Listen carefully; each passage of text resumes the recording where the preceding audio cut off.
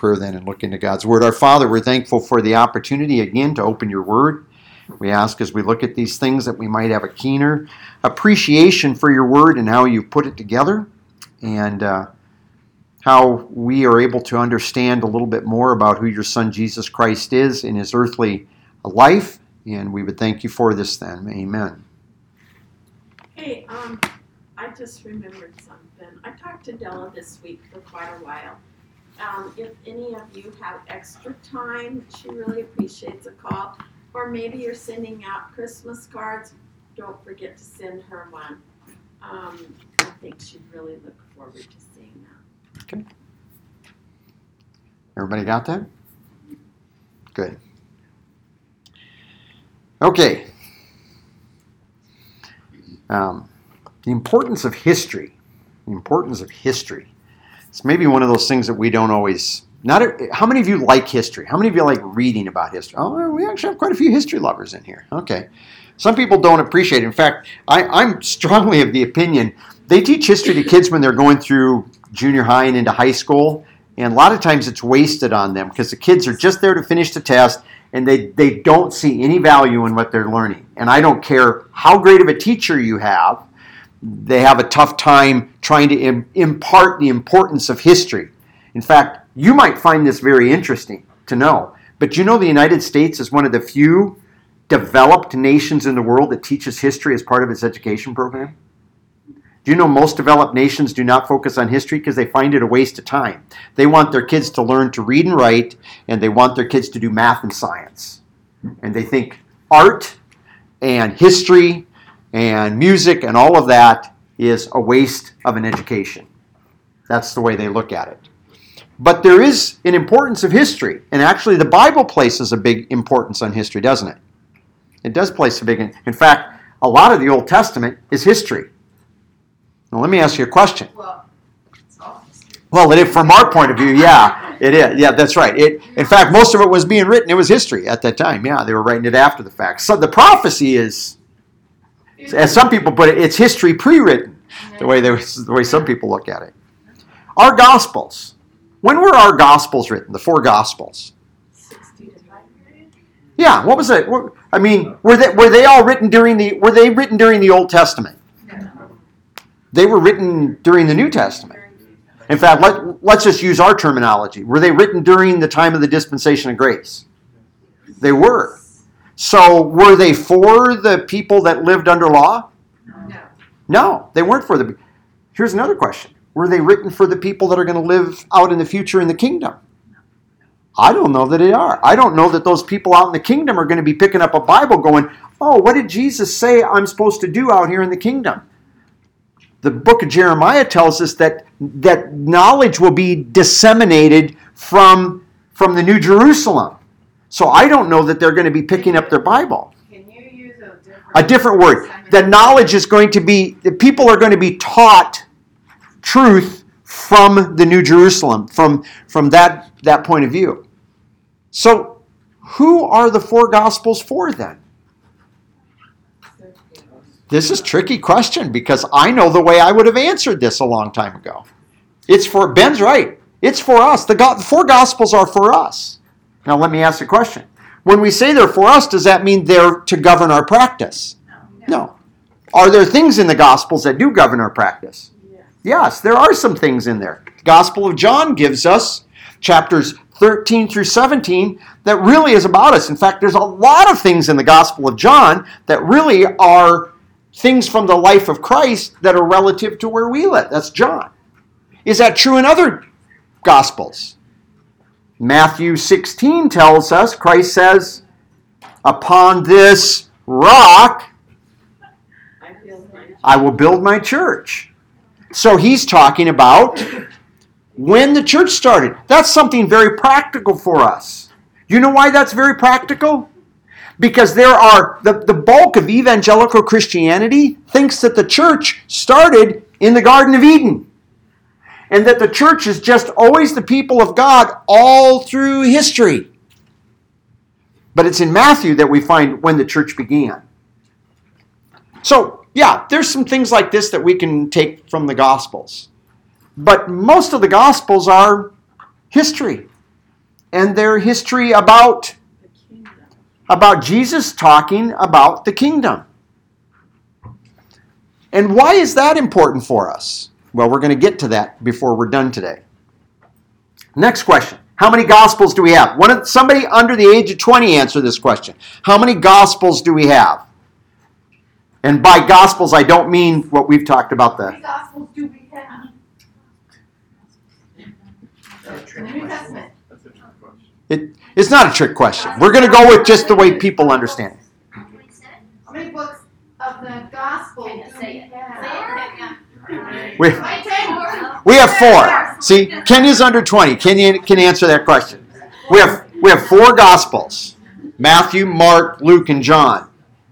Now, in reality, let's be clear on this. Only one of those Gospels actually has in its introduction that it is about a gospel.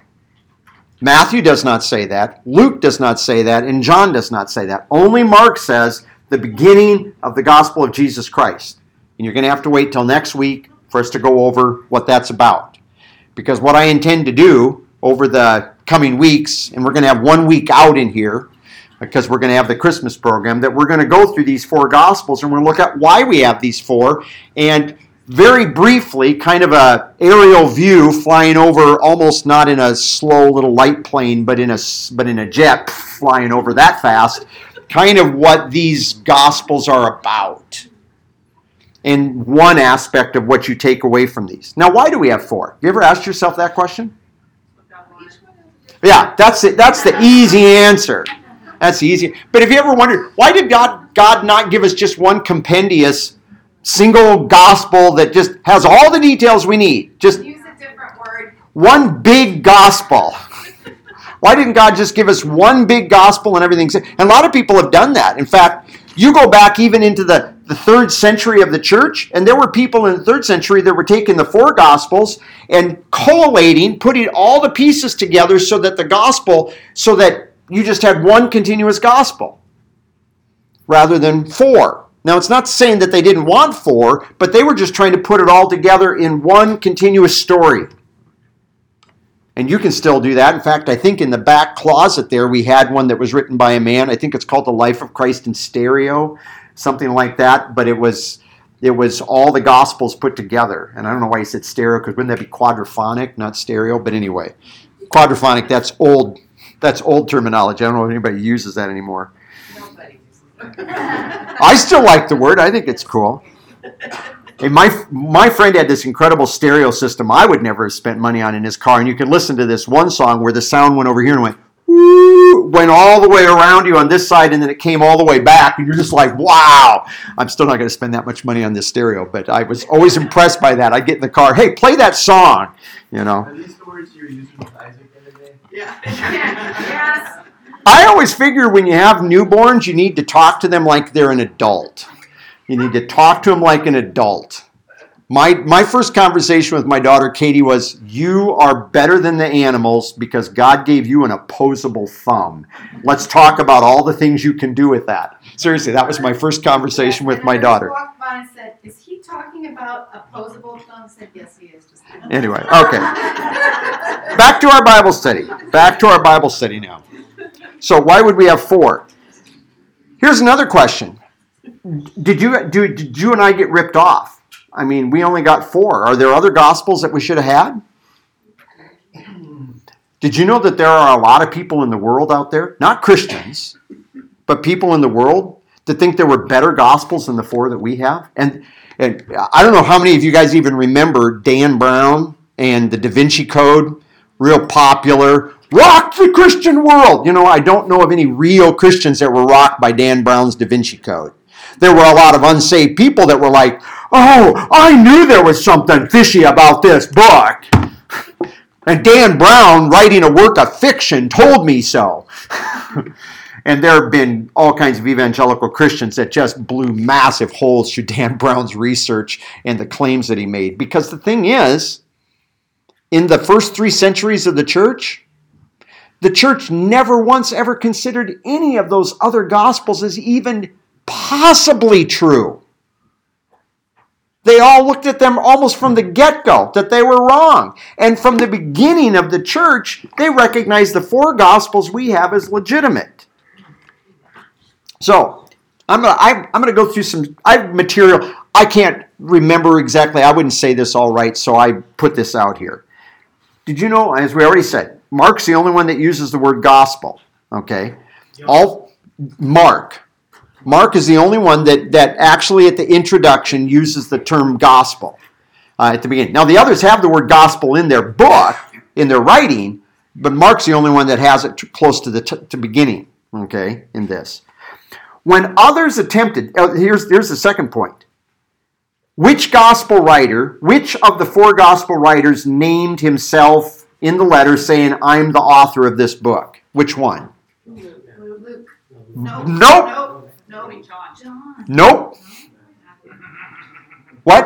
None of them. None of them did. That was a trick question. None of them named themselves. They were all anonymous as writing. But you know what? This is interesting. All other gospels that pretended to be gospels, that wanted to replace these 4 or be a contender, they always gave a name. And it was never their name. It's, I'm Tim, and let's see. Well, we've got Matthew. What other let's write the gospel of Peter. So we have the gospel of Peter, and we say, I'm Peter, and I'm writing a gospel. So I'm somebody else writing the gospel. But they would say, I'm Peter. See, they would falsely name themselves. But you know what the church said? Wait a second. This gospel showed up just now, and Peter died 45 or 50 years ago. This isn't Peter's gospel. He's not around to write a gospel. And they knew that from the get-go. They're like, I'm going to read through this. Nope, this isn't right, number 1. And number 2, the guy, it's not Peter. He's not around. And that happened with many of those gospels, that they were people pretending to be the disciples. And yet the disciples were gone when those gospels appeared. So, none of them have those names attached, but they tried to present themselves in this way. Almost all the only people that rejected the 4 gospels we have were heretics. They were the only ones that did. The church accepted these from the get-go. So I'm going to read just from 2 guys. First guy is by the name of Papias. Papias lived from AD 60 to about 130. He's a disciple of Polycarp, and Polycarp was a disciple of John. John that wrote John, 1st, 2nd, 3rd John, and Revelation. So Papias is his disciple, his student. We only have fragments of Papias. And by fragments, I mean really small, short pieces of his stuff. All his stuff is gone. Even though they know about stuff, we know that from another historian from the 4th century. This is what Papias said. Papias said that John the presbyter, that'd be the writer of John, he said, Mark was the interpreter of Peter.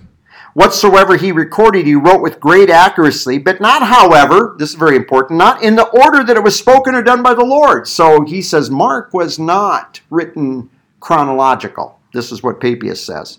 For he neither heard nor followed our Lord, but as before said, he was in company with Peter, who gave him such instruction as was necessary, but not to give a history of our Lord's discourses. So Mark doesn't have the long discourses that you have recorded in the other Gospels. That's the Gospel of Mark. And on Matthew, Papias wrote, Matthew composed his history in the Hebrew dialect, and everyone translated as he was able. So initially, Matthew first writes Matthew in Hebrew, and everybody goes, that's not right. They spoke Aramaic. This is actually a real challenge to the whole idea that these guys all spoke Aramaic in the 1st century. In fact, there's a teacher, a professor down at the Master's Seminary down in Southern California that actually has researched that there's certain sayings and things that Jesus said that if it was said in Aramaic would not have the impact that it would have if he spoke it in Hebrew. And the Greek brings the impact out. And so they are challenging the notion that these people were all speaking Aramaic at that time and not Hebrew. That's Papias. Papias tells us that John wrote a gospel, that Mark wrote a gospel, that Matthew wrote. He also says of Luke, but just that Luke wrote something. That's all we have. Irenaeus is actually a pretty interesting guy to read. He actually has a lot of writings that we have still around today. Irenaeus lived from about 130, so he dies the year that Papias, or he's born the year Papias dies, and he lives until 202. He wrote that Matthew issued a written gospel among the Hebrews in their own dialect, while Peter and Paul were preaching at Rome and laying the foundations of the church. So he's doing that while those guys are preaching, is what he's saying. And after their death, Mark, the disciple and interpreter of Peter, did also hand down to us in writing what has been preached by Peter. That's going to be important when we get to the book of Mark and look at that. Luke, also a companion of Paul, recorded in a book the gospel preached by him.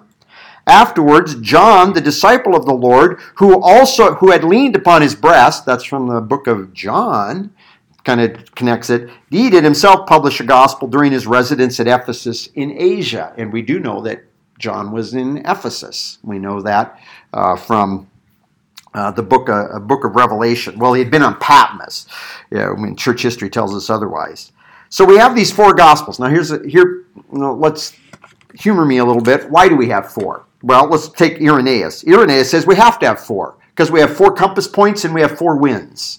Unless you live in Royal City, then the wind comes from whatever direction it wants. Irenaeus also said that we had, in the Old Testament, and also in the book of Revelation, cherubs that had 4 faces. And each one of those faces then represented one of these aspects. He said, lion represents the leadership and royal power. And he says this, now I would take that to Matthew, but Irenaeus said, that's the Gospel of John. Christ as the Word, and it was full of all confidence. The calf pictures Christ as the sacrifice. He applies that to Luke as the sacrificial calf because they looked at Luke, the early church looked at Luke as a priestly book. And isn't it interesting? Who's one of the first people you meet in the book of Luke? John the Baptist's father, who's a priest. And what do you have happening in the book of Luke? You have his parents taking Jesus up to the temple, and you have Jesus at the temple at 12. So there are some interesting things on that. I'm not saying I'm adopting these. I'm just showing you how they do this. They said the man pictures Christ in his advent as a human being, and that's Matthew. They say that that's actually Matthew, and he claims that Matthew is the gospel of his humanity. A lot of times people take Luke that way. And then the flying eagle refers to the gift of the Spirit hovering with his wings over the church. And that's the book of Mark, the prophetic spirit coming down on high. That one I don't quite follow. I'm just telling you, this is the way this guy handled it. Now, Lewis Talbot in 1944, who had a radio ministry and everything during the war, he took the 4 faces, but he said the lion is Matthew, the ox is Christ as the servant, Christ as the man is presented in the book of Luke, and Christ as the eagle is John, the Word of God. I'm just telling you, this is the way these people went. Why do we have 4? What was the answer you gave, Faye?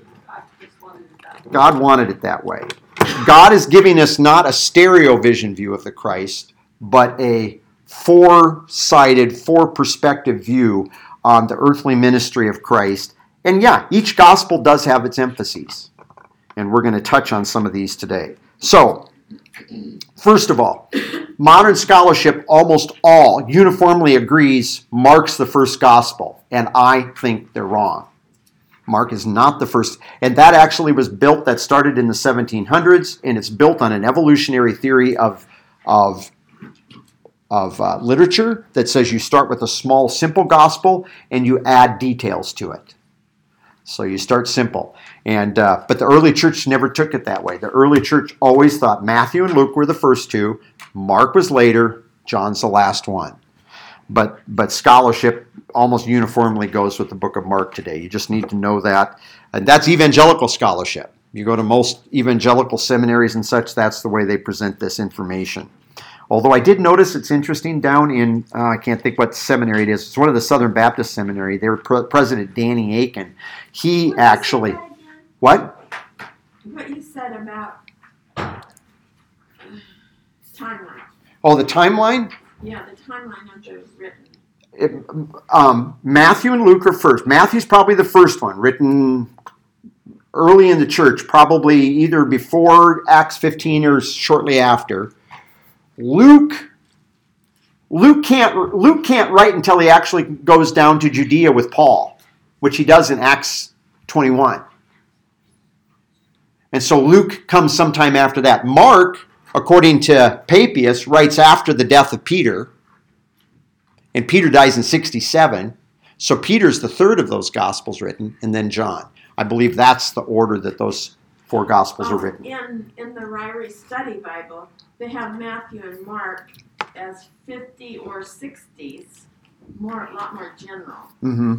And then Luke is 60, and John as 85 to 90. Yeah. Yeah, I'm very familiar with the way they look at that. I still think Mark's written later, because Papias and Irenaeus both say that Mark writes after the death of Peter. He was compiling and showing these, but he doesn't publish it until after the death of Peter. The thing is, we don't know.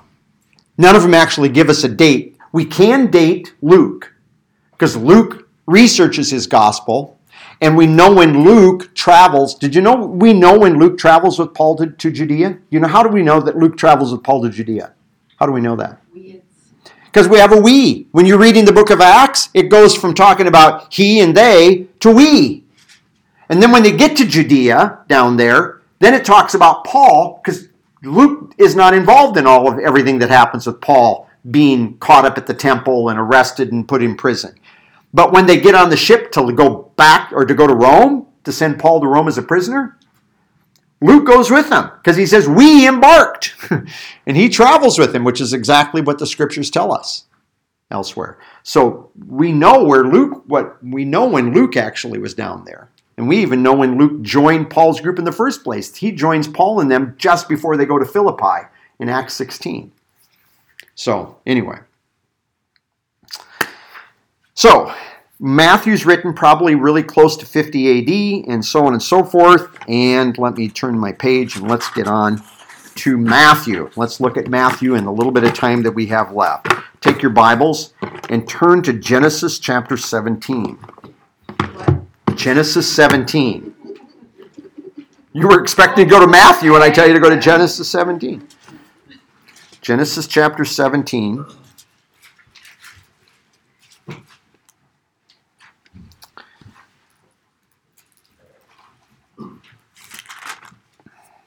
Genesis chapter 17. And this is one of the covenants that God makes to Abraham. And in Genesis 17 and verse 16, he says, I will bless her. This is talking about Sarah. And indeed, I will give you a son by her, and I will bless her, and she shall be the one from which nations will come. Kings of people shall come from her. So he's promising kings. Or he doesn't say a king, kings, plural. But he's promising this to Abraham at this juncture. We have this again repeated in Genesis chapter 35. We're not going to go over there to Genesis 35. I want you to go to 2 Samuel chapter 7. 2 Samuel chapter 7. This is the Davidic covenant. This is the covenant that God makes with David after he takes the throne. And he says in verse 12, 2 Samuel chapter 7, verse 12, follow along. When your days are completed and you lie down with your fathers, in other words, when you die, I will raise up of your descendants after you one who will come forth from you, and I will establish his kingdom. Now everybody goes, oh, he's talking about Solomon. Well, just wait. He shall build a house for my name, and I will establish the throne of his kingdom forever, or for an age. That's not Solomon. That's Christ. I will be a father to him, and he will be a son to me, and when this is the one that catches us, when he commits iniquity. Did Christ ever commit iniquity or perversity? No. But in the Hebrew, this is a hiphil verb, and a hiphil verb is a causative verb. When he is caused to commit perversity. When was Christ caused to commit a perversity? For 3 hours, when he hung on the cross at the end of the day, and the Father counted Christ to be the perverse sinner that we are. For 3 hours, he imputed our sinfulness to Christ for those 3 hours. It's one of these statements that a lot of people do not understand when they read this. They think that has to be Solomon. But he's referring to Christ here. I will correct him with the rod of men. Isn't that what Isaiah 53 says? It's by his stripes, by the rods of men. It's by his stripes, he says, that we're healed. And he says, in the strokes of the sons of men. But my loving kindness shall not depart from him, as I took it from Saul, whom I removed, the light up here is really dim, and I'm having problems seeing. Whom I removed from before you. And your house and your kingdom shall endure before me forever. Your throne shall be established forever. In accordance with all these words and in all this vision, so Nathan spoke to David. So this is the promise that God is making of one that's going to sit on David's throne. It's going to have a kingdom that is going to last in this indefinite period of time, at least out into an age. And this one that is actually going to essentially bear our sins is what he's referring to. Now with that, then, turn over to Matthew chapter 1.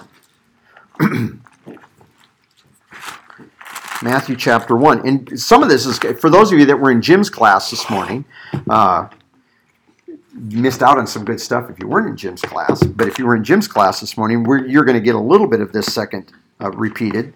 But here in Matthew chapter 1, we have the genealogy. It tells us in verse 1, the book of the genealogy of Jesus Christ. Notice it says, son of David, son of Abraham. Now, why does it pick those two guys out of this list? Because Abraham's the first one that God makes a promise about this seed, and this promise about one that's going to be kings. They're going to be kings. But David, specifically, the promise of a king that's going to sit on his throne. So he's taking this back through time, going back to all of these things, picking this out. And he tells us then in let's go to verse 16, and to Jacob was born Joseph, the husband of Mary, by whom, that is by Mary, was born Jesus, who is called Christ. Christ is not really, we're not going to change terminology today. But Christ doesn't mean anything to anybody because nobody knows what it means. If you were going to translate the title Christ, how would you translate it? Anointed one, because that's what it meant. Then you have to say, well, what was significant about an anointed one? There were two people in the Old Testament that were anointed. What were those two people? Two different kinds of people that were anointed. Who? Kings and priests. And Jesus Christ is both. He is both king and priest. And he's the anointed one. Now this is going to emphasize him being king. So if you look in chapter 2, Matthew chapter 2, verse 1, it tells us, now after Jesus was born in Bethlehem of Judea in the days of Herod the king, behold, Magi from the east arrived in Jerusalem, saying, where is he who was born King of the Jews? For we saw his star in the east, and we have come to worship him. Look at this. These are Gentiles, Gentile astrologers that have come from the east. From Babylon? We don't know. From Persia? We don't know. But they've come from the east. The reason we always say Babylon and Persia is because Israel spent time in both places. Okay, the Babylonian captivity, and some of them ended up spending time actually over in Persia after the Persians conquered Babylon. And so we have this background that maybe that's where these people picked up this information. And maybe God just gave them revelation. We really have no idea how they came to know that there was a king that was born over here and that this was his star that they saw in the east. But they're coming to see this one who is the king. So when Jesus begins his earthly ministry in the Gospel of Matthew, we go to chapter 4, and we come to verse 17, and it tells us in verse 17, from that time Jesus began to preach and to say, repent. Let's give a good modern translation for the word repent. Change your mind, for the kingdom of the heavens is at hand. See, most of these people had given up hope of this kingdom. Most of these people were like, it's not going to happen. And they're just going on their merry way. And in fact, the Gospels indicate, you know what happens if you gave up hope that the king was actually going to show up and set up the kingdom? You've got an example of this that in a parable that Jesus tells over in Matthew 25. You start beating your fellow slaves and mistreating them because you say, my Lord delays his coming. In other words, he's not coming back. So I'm just going to mistreat all these other fellow slaves of mine, he says over in Matthew 25. And so some of these people were living this way. In fact, I'm confident this is why these people listening to John were confessing out their sins as they were being baptized, because giving up hope that the kingdom was really coming caused them to live in sin. Why? I'm not going to answer to God because the kingdom's not showing up. And both John and Jesus come along and say the kingdom is at hand. Some of your Bibles, modern translations, translate it near, and I've told you this before. The Hebrew word egus it means near, but literally, you know what it meant? It meant at arm's length. It's like my coffee over here. I can just reach over and pick it up. It's that close. I don't have to get up and walk into my office to get it. That's literally that's why our King James translated it at hand, and it comes down to us here in the New American Standard that I have, because you could just reach out and take it. And the point was, the kingdom's that close. The kingdom is that close, people. You need to change your mind. It is not some distant thing out there, and 250 generations are going to have to pass before you're ever going to see this. It's that close because Jesus Christ was right there. And this is his kingdom. And so as a result of this, it tells us as he's preaching this message, if you look down here in verse 23, it says, and Jesus was going about in all of Galilee. Galilee, you know, is up to the north of the area of Jerusalem. It's up, Jesus was kind of up from that region up there where Nazareth was, teaching in their synagogues, proclaiming the gospel of the kingdom. By the way, for the kids, Karis, do you know what a synagogue was? Okay. Synagogue's like a church. It's simply a word meaning a place where people gather. In fact, what does the word church mean? A gathering. And a synagogue meant a gathering of Jewish people. Synago, to gather together, is literally what that synagogue is. It's a Greek word. It's just simply an English pronunciation of a Greek word. It was a place they came together. So I'm just trying to make sure we all understand. We're talking about a synagogue. We're talking about a place where these Jewish people were getting together. And he says here, he was in all of their synagogues, proclaiming the gospel of the kingdom and healing every kind of disease and every kind of sickness among the people. But that proclaiming the gospel of the kingdom, what is that? What is that gospel of the kingdom? Is he just going on, repent the kingdom from the heavens at hand? Repent for the kingdoms of heaven at hand? Is that what he's doing? You want an example of the gospel of the kingdom? You read chapters 5, 6, and 7. The Sermon on the Mount is one literal, real example of that gospel of the kingdom. If you want to know what it looked like when Jesus was telling these people about the gospel of the kingdom, that's one example, and Matthew pulls it. Jesus preached that same message many times. And I've heard Josh preach some of the same things more than once. It's never exactly the same. Because every time you come to it, and you've probably heard me, hey, if I've been here almost 30 years, and I'm sure some of you are going, yeah, we've heard you talk on this topic before, Tim, like 10 times. But every time, is it identical? If you recorded it, probably isn't.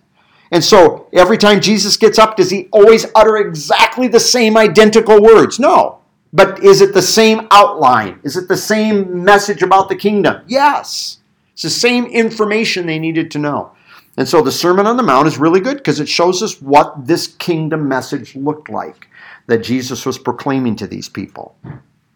Now, one other very interesting detail, and I don't know if you guys remember this, but when I was reading those details there, Irenaeus, this man in the second century, he believed that Matthew was the gospel of Jesus' humanity. Now, one of the interesting things about that is that in the Gospel of Matthew, we have the expression, Son of Man. Son of Man. In the Gospel of Matthew, and by the way, of the 4 books, which is the biggest book? Does anybody just want to take a shot? Which of the 4 Gospels is the biggest? Word-wise, number of words. It's Luke. Luke is, if I remember correctly, like almost 200 or 300 words more than the Gospel of Matthew. So it's Luke, Matthew, John, and Mark. in that order. And I did this because I was doing word tallies. I was going through tons of words. I've got sheets and sheets where I was doing word tallies, trying to find themes, things that were unique to each gospel. Son of Man in the book of Matthew occurs 30 times in this book. Mark uses it 15 times, half as often. Luke uses it 24, so he's kind of close to Matthew if you take into account that his book is bigger. And John 12, actually, no, that means it's a little less because his book is bigger. And John only 12 times. Now, what is the significance of the title Son of Man? Do you know where you go to find the title Son of Man to understand it? Daniel 7. Thank you, Josh. So let's go to Daniel chapter 7. I had to do a paper on it. Oh. See, doing those papers are good because sometimes you have to work on it. You remember stuff. I always tell people there's an aspect on the doctrine of God the Son. I do not forget, and I keep it straight because when I did my final orals, I blew that point. And man, I'm telling you, I had one of my professors that was like just, boy, you do that, you are totally destroying the whole concept of who God the Son is. But you know what? I've always remembered that. I've always remembered that from that mistake I made. Daniel chapter 7. In Daniel chapter 7, Daniel has seen a vision of these four beasts. These four beasts are four kingdoms. And if you look in verse 13, when he's looking at these four future kingdoms, and those kingdoms, by the way, has to do with Nebuchadnezzar, the Babylonians, the Medo-Persian kingdom, the Grecian kingdom, and then finally the Roman kingdom. So they're each representing this. But if we look down here in verse 13, I kept looking, this is Daniel, I kept looking in the night visions, and behold, with the clouds of heaven, one like a son of man was coming. Now, why would he say one like a son of man? What would that mean? What does it mean he's like a son of man? He looks human. It looks like a human being. You know, Ezekiel got to see a vision of deity, of God, in Ezekiel 1. It's kind of very vaguely human in form, but it's all metallic. It's got a body that looks like it's metal, and it looks like metal that's glowing and on fire. I have never seen a person that looks like they're glowing metal on fire except in comic books, okay? In other words, it's not a thing you see. But this one, he looks up and he goes, well, this one looks like a son of man. And he came up to the Ancient of Days. Now, who's the Ancient of Days in this context then? God the Father. This is kind of what Jim was getting at a little bit in his class, making these distinctions in the persons of the Godhead, something that I agree. Christians are sometimes pretty sloppy with paying attention to distinctions in these persons. And it says, and he was presented before him, and to him was given dominion, glory, and a kingdom, that all peoples, nations, and languages might serve him. Notice all, not a small portion, all. And his dominion is an everlasting dominion, which will not pass away. If you didn't get everlasting from the first phrase, the second one should help you. It doesn't pass away. It doesn't end. And his kingdom is one kingdom. You know why that's important? Because it's not like the earthly kingdoms that are always divided and broken up. By the way, you have a similar kind of picture back over in Daniel 2, where there's that big giant colossus image in the toes, and then there's a rock that is not carved by hands. See, it's divine that comes out of the rock, and it crushes and destroys and obliterates all that earthly kingdom, all that image that Nebuchadnezzar's seen, obliterates it down to there's nothing but dust when it's done. It grinds everything to dust. That's the kingdom of God the Son. That's God the Son as his king. And it says, and it will not pass away, and his kingdom is one which will never or will not be destroyed. In other words, unlike those earthly kingdoms, it's never going to be ground to dust. It doesn't end. By the way, John the Baptist's father utters this statement over in Luke 1 when he says, and of his kingdom there shall be no end. So the 1,000 years is not the Son's kingdom. That's one facet of the Son's kingdom. The Son's kingdom is going to keep on going out into eternity. That's just a facet of a kingdom in which there are some people that have been raised that get to reign with him. That's not even us at that time. So here's the Son of Man. Now let's go over, keep this in mind. Let's put this together. Number one, he receives a dominion, authority. He has glory. He has a reputation. He's able to be seen in this glory before people. And he has a kingdom. And it's a kingdom that is how extensive? How many people are under this kingdom? All. Secondly, how long is it? How extensive is it in time? It doesn't end. So let's take that information and let's go over to the book of Matthew. Turn with me to Matthew chapter 24. Matthew chapter 24. Matthew chapter 24. And the significance of all this is if you go back to, let's go back up to verse 1, Matthew 24, verse 1. And Jesus came out from the temple and was going away when his disciples came up to point out the temple buildings with him. And he answered and said, "Do you see all these things? Truly I say to you, there is not one stone here that should be left upon another which will not be torn down." And as he was sitting on the Mount of Olives, the disciples came to him privately, saying, "Well, tell us, when will these things be?" Number one. Number two, what is the sign of your coming? And number three, and what is the end of the age? They've got three questions that they've asked him. I hope you understand that. So he's going to be addressing these three questions. And one of the things, and I still, let's go to verse. He warns them about false Christs. This is not a thing you and I have to worry about. But out there during Daniel's 70th week, they're going to have to be worried because they're going to have false Christs that are going to come down and they're going to try to deceive people. And it's always going to be, it's secret. It's secret. You got to secretly come over here because he's in this inner room of this house or he's out in this desert place. So we got to go out and find him in this secret place. But notice what Jesus says. Verse 26, "If therefore they say to you, behold, he's in the wilderness, do not go forth. Behold, if he's in that inner room, do not believe them. For just as lightning comes from the east and flashes even from the west." And I still remember teaching a Bible study down at the Nelsons and Stan going, wait a second. Lightning doesn't travel east to west. It travels east to west, west to east, north to south, south to east, and every other point on the compass. And I was like, that's very true. Why is he making a reference here from east to west? Because where does our sun come from? It looks as it comes out of the east and travels to the west because the earth does this. And when God the Son is coming in this coming as the earth spins, and there are, by the way, no stars, all the stars, the sun and the moon are all dark. There is absolutely no competing light. Not that they wouldn't see it anyway, because remember when Jesus showed up to Paul on the road to Damascus, Paul described it as brighter than the noonday sun.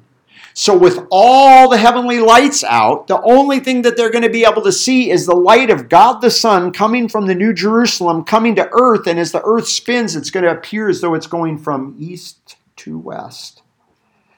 I've thanked Stan many times for pointing that out because it just fits so well what Jesus is getting at. And his point, and this is and Stan pointing this out, the thing that was helpful for me is that's exactly Jesus' point. The coming is not going to be secret. The coming is going to be so vivid, so bright, so intense that everybody on the surface of the earth, they're all going to be able to see this. It's not going to be a secret coming where he's out in the wilderness or in a room. Everybody's going to know he's coming. And lightning's a lot brighter than the sun. Lightning is pretty intense, yeah. You ever seen it lightning in the midday when you got a cloud over here and it bolts across here? And yes. And the other thing that goes along with this is there's going to be two responses to the coming of the Son. It doesn't say it here. There's going to be those that are going to mourn and weep over him because they're going to recognize their responsibility for why he died and was rejected. And there are those that are going to be saying, "Come on, we are taking him on." And if you want to know what that looks like, you just got to go buy the 1996 movie Independence Day with Will Smith. I still remember watching that for the first time, and I told Peg, I said, "Oh, this is the way the world will be when the New Jerusalem comes down. We're going to fight against the aliens that are invading our planet." Well, Isn't that the way the world's going to look at God coming to this world? He's an alien. We're going to take him out and keep him from invading our planet. They're not going to be able to succeed. Independence Day, that's science fiction, but I just always thought that was funny. But then it says, for just as lightning comes from the east and flashes to the west, so shall the coming of the Son of Man be. So the Son of Man, in other words, when that one that's coming to take the kingdom that Daniel told us about, when he comes, everybody's going to see him when he's approaching, when he's coming to this world. Look in verse 37. And this is the other thing that goes along with it. It says in verse 36, but of that day and hour no one knows, not even the angels of heaven, nor the Son, but the Father alone. In other words, in the realm of his human nature, God the Son doesn't know when he's going to return. For the coming of the Son of Man will be just like the days of Noah. For in those days, which were before the flood, they were eating and drinking, and they were marrying and giving in marriage until the day that Noah entered the ark. In other words, they're carrying on with life well, let's put it this way, as best as you can in the midst of the tribulation period, or the Daniel 70th week. But they're carrying on life. They're not expecting judgment to come. They're actually expecting that life's going to go on. That's what they're thinking. But it says very clearly here, as it will, for the coming of the Son of Man will be like those days. Unexpected. It's not a thing that they're expecting and looking for. What? Even with all that death. Even with all that death, they're still, yeah. We stopped. Yeah. But you know what? And I will say this. I will say this, though, about this thing. You know, if this COVID-19 thing went on and it went all the way through 2021, you know what would happen? Most people would say, I'm done with this. No more masks, no more social distancing. I don't care what the government... Because most people get fed up with it. What happens when people live under a situation bad enough for a while, they just pick up and pretty soon they're just like, we're just going to carry on with life. Do you know that happened back in the 30s and in the very early 40s in London during the Blitzkrieg? They're being bombed out. Pretty soon they're like, we can't just hide out all the time from those German bombs. We're carrying on life. And you know, even when the Allies were going on and we were starting bombing raids into Berlin, the people in Berlin tried to do the same thing. Carry on with life every day. Get on their bicycles. Go out and sit in coffee shops and all this kind of stuff. This is what people do at a certain point. They just get tired of hunkering down. And I think the same thing's going to happen even out there. I mean, I always think it's crazy. Towards the end of Daniel's 70th week, the beast is allowed to kill the two prophets. And what do the people on the earth do? Yeah, they celebrate and they send presents to each other. Can you imagine in that hardship of life how horrible it's going to be that they're going to actually be sending gifts to each other? Anyway, yeah. So Ben's comment is really good to think about. People become callous. People become eventually callous to this kind of stuff going on. Back to the main point. Go to verse 39 here. And it says, and they did not understand until the flood came and took them all away. So shall it be at the coming of the Son of Man. So we have this idea of the Son of Man coming. And those are 3 times, but the Son of Man occurs, like I said, 30 times in the Gospel of Matthew. Because it's referring to this one who is coming to be king. And if you would have said that among the Jews, they all would have known what you were talking about. You and I, we're like, unless you're Josh, it goes, oh, that's Daniel 7. Most of us are going to go in, Son of Man, where's that phrase? But see, the Jews knew that. They knew that was talking about the ruler. Because he was going to rule in the realm of a human nature. But he is at the very same time divine. Okay? In this regard. Now, we have a kingdom promise. I've got 4 more verses I want to hit. Turn with me to Matthew 8. So just if you can hold on a little bit longer. You're being good students today. Matthew chapter 8. Matthew chapter 8. This is after the healing of the centurion. The centurion is Jew or Gentile? Gentile. Okay. And he's the one that he has his servant, wants Jesus to come heal the servant, but he's eventually sends his servants, goes, don't show up at my house. I'm not worthy that you should even come to my house. Just say the word, and my servant will be healed. And Jesus' response in verse 10, when Jesus heard this, he marveled. Now, to put marvel in modern English, he was amazed. We all get that. Jesus is amazed. and said to those who were following, truly I say to you, I have not found such great faith with anyone in Israel. In other words, this is a Gentile military leader, and he's demonstrating greater faith than I've seen any of you people demonstrate. I mean, that's kind of what he's saying, isn't he? Verse 11, and I say to you that many shall come from the east and the west and recline with Abraham, Isaac, and Jacob in the kingdom belonging to the heavens. But the sons of the kingdom, that is, those that were supposed to get the kingdom, the ones that were originally supposed to get it, meaning those people that Jesus has been talking to, they shall be cast into outer darkness. And in that place there will be weeping and gnashing of teeth. See, the weeping and gnashing of teeth is associated with outer darkness, and it's associated not with being excluded from the kingdom until the kingdom's done, and then you get in, which there are people that teach that today. It's talking about people that are cast in the lake of fire, and we know that because if you keep reading Matthew, you find Jesus clearly saying it's the lake of fire, and he tells us that. They understood that, but we've got people, dispensationalists even today like us, that are trying to say, if you're not a good Christian, you're not going to inherit the kingdom, you're going to be cast into outer darkness. That's teaching that your future tense salvation is works-based, and it is not. It's still by grace. And this, he's talking here about those people that didn't believe in him, and so they are not going to participate in that kingdom. But notice, the kingdom involves Abraham, Isaac, and Jacob, because they all received promise of that kingdom.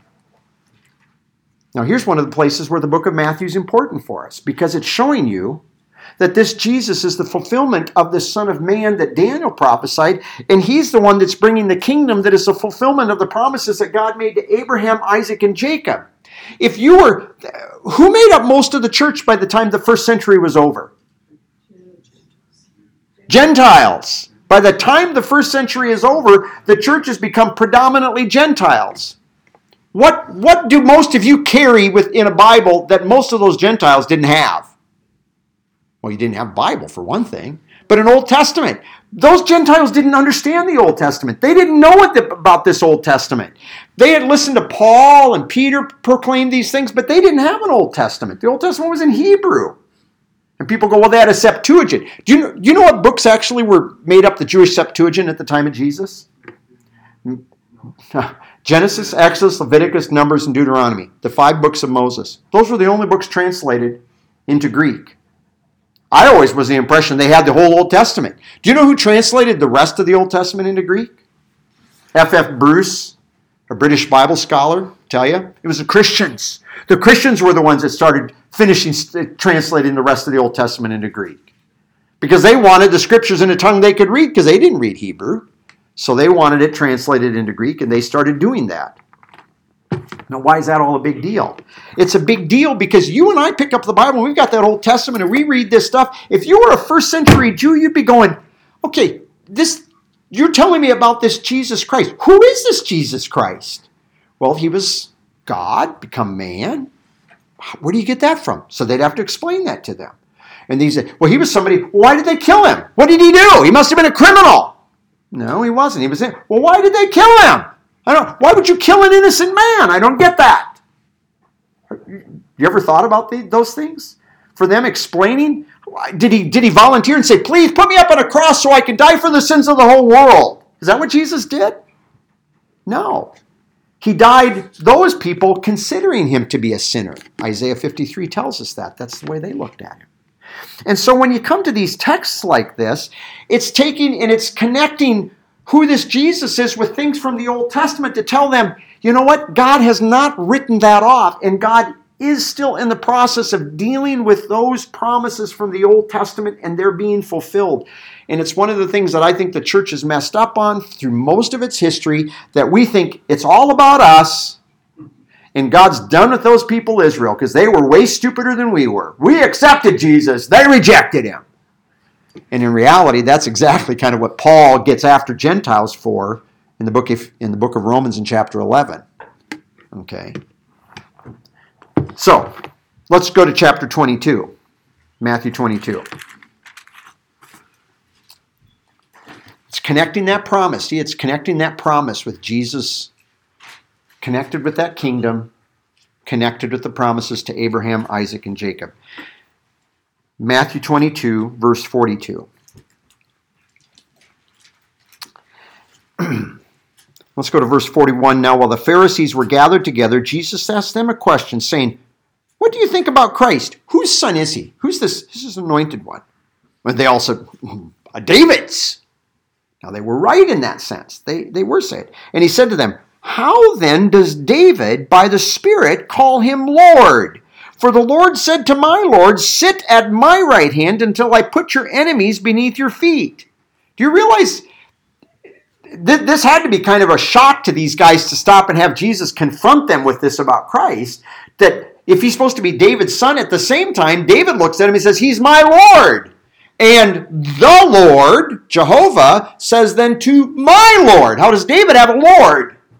Because it's putting you in a position where he has to force them to say, this one is God. And in some way, they have to recognize in some way that he's equal with this other one that they knew as Lord or Jehovah. And then he says, if David then, verse 45, calls him Lord, how is he his son? And no one was able to answer him a word, nor did anyone dare from that day on to ask him another question. So again, as he's looking at him in this context, he's tying Christ to who he is as the son of David, which again goes back to the genealogy in chapter 1, son of Abraham, son of David, in this regard. Very important. We have turned to chapter 25 in Matthew. I like that in verse 40. They didn't dare to ask him and ask as an equal. They realized they were inferior. Yeah, which is interesting because it doesn't say that here in Matthew, but it does in Luke. They were kind of caught in the same position when he was 12 years old, talking with them. Thank you, Josh. Turn to Matthew chapter 25, and I want you in Matthew 25 to go down to verse 31. 25, verse 31. It says, "And when the Son of Man comes in his glory," so again, Son of Man comes in his glory, "and all the angels with him, then he will sit on his glorious throne." This is kind of goes along with Jim's class. Then he will sit on his glorious throne. He's not sitting on his throne right now. He's sitting on the Father's right hand. I've pointed this out many times to people because there's a lot of Christians left and right. In fact, there's a lot of things like, you ever see people that go around with the title, they have t-shirts that maybe you'll say it, or they go around saying, "We believe in King Jesus, King Jesus, King Jesus." I told you the Newsboys back many years ago, Josh and Faith probably remember this because this was back kind of when they were in their high school days back then. Newsboys came up with a song called "Amazing Love." I think that's what it's called. It's a nice song. I really like it, except they took John Wesley's words where he says that "thou my God should die for me," and they changed it to "thou my King." And it just every time, I love that song until they get to that line, and it's just like, why?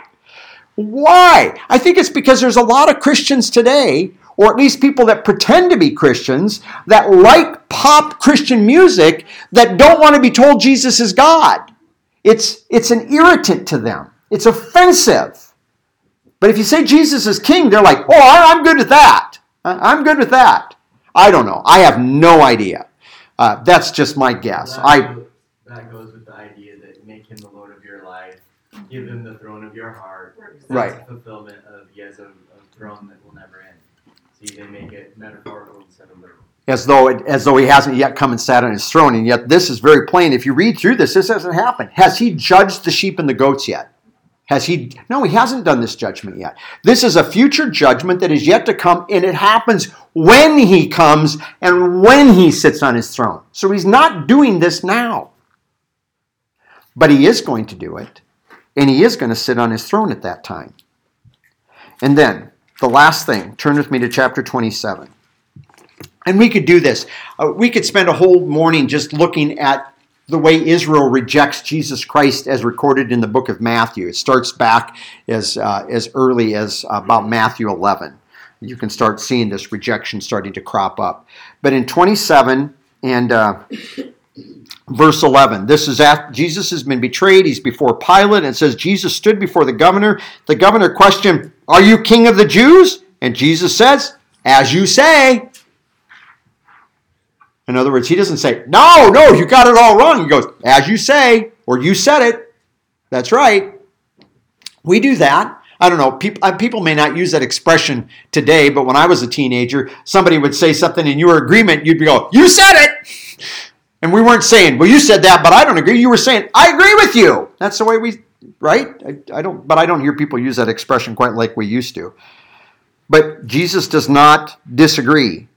When he's turned over then, in verse 27, when the soldiers of the governor took Jesus into the praetorium and gathered the whole cohort around him, they stripped him, put a scarlet robe on him. Why scarlet robe? Because they're mocking him as a king. Wove together a crown of thorns because they're mocking him as a king. Put it on his head and a reed in his right hand, and they kneeled down before him and mocked him, saying, Hail, King of the Jews. See, they're not accepting him. Now, these are the soldiers, not the Jews, but the soldiers aren't accepting him. This is important here because it's also showing Christ is not only being rejected by the nation Israel, but he's even being rejected by Gentiles in this regard. They're mocking him in this context. Look down in verse 37. Verse 37, and it says, and they put up over his head the charge against him, which read. So this is the charge. This was the charge by which they rejected him before Pilate. This is Jesus, the King of the Jews. Now, the thing that bugged Israel the most was Jesus claiming to be God. That's the thing. But you know what? If they would have gone to Pilate and said, hey, this guy claims to be God, Pilate would have, I got all kinds of cuckoos I have to deal with. That's no big deal to me. But for Pilate, being appointed by Caesar to rule over that area, over there in Judea, if he let slip through his fingers somebody that pretended to be king, he actually was not supporting Caesar. So that's the charge that Israel brought against him. But that was also part of their rejection. In fact, if you go down to let's go to verse 41. Let's go to verse 40. And saying, this is some of these people, you who were to destroy the temple and rebuild it in 3 days, you save yourself. If you're the Son of God, which that's the title of deity. See, that's their first point of rejection. Come down from the cross. And in the same way, the chief priests also, along with the scribes and the elders, they were mocking him, saying, he saved others, he cannot save himself. He is the King of Israel. Let him now come down from the cross and we will believe in him. In other words, this gospel ends here in the crucifixion, again with further rejection of Jesus Christ as a king. So Matthew, I do believe, is presenting him as the Son of Man because the Son of Man is the king. And it shows how Israel was responding. Some of them believed in the kingdom, but most of the nation of Israel rejects the kingdom, and they reject him as king. And this is what Matthew shows us. Now, like I said, this was, you might not have thought this was fast, but if you've ever tried to do a survey through Matthew, this was a real fast survey on a lot of details with regard to who he is and what Matthew is presenting to us about who this person is. And Matthew is an important book in that regard because you're going to have Gentiles today that make up the church that need to understand this Jesus came and he really was the king. But he was rejected as the king. And rejecting him as the king, they put him on the cross, and it's that way that God caused him to become our Savior by dying on the cross for our sins. And they're able to go, oh. So it's not as though they just look at that and go, oh, that plan in the Old Testament, crumple it up, throw it in the trash, let's start over. No, it's not that. God, that plan is still in motion. It's just not the main thing that God's doing right now at the present time. And so the book of Matthew helps us in that way. So, we have 4 Gospels. All of them are important. They're recording a lot of history. They also record a lot of prophecy, but they're recording things to help you and I have a connection between where we are now and what God had done in the Old Testament and how these two are not completely disjoined. That there is a relationship between where we are and what has gone before. Not that we're living in this, but that there actually is a connection to what God has been doing. And God planned that, even with regard to the life and the ministry of Jesus Christ in bringing about his plan, so that Jesus Christ would become not just king for Israel, but eventually Savior of the world, which we benefit from. Father, we're thankful for the time you've given us together. We're thankful for your word. And we ask as we have perhaps opportunity, not just in this Christmas season, but all throughout this year, to share the good news of your Son, Jesus Christ, we realize we are more and more likely to encounter people that have no idea who this Jesus is. These people are sometimes going to be not even a whole lot different than the type of people that Josh and Faye may encounter on that island. And we may be called upon to sketch out very briefly some of the history about who this person was and why it was then that he went to the cross, and on that cross then died for our sins and was buried and rose again, and that we have salvation, forgiveness of sins by believing in him. Help us take these things into mind, consider them, and to be those that are ready to be able to present the good news as you give us opportunity. Amen. Be still.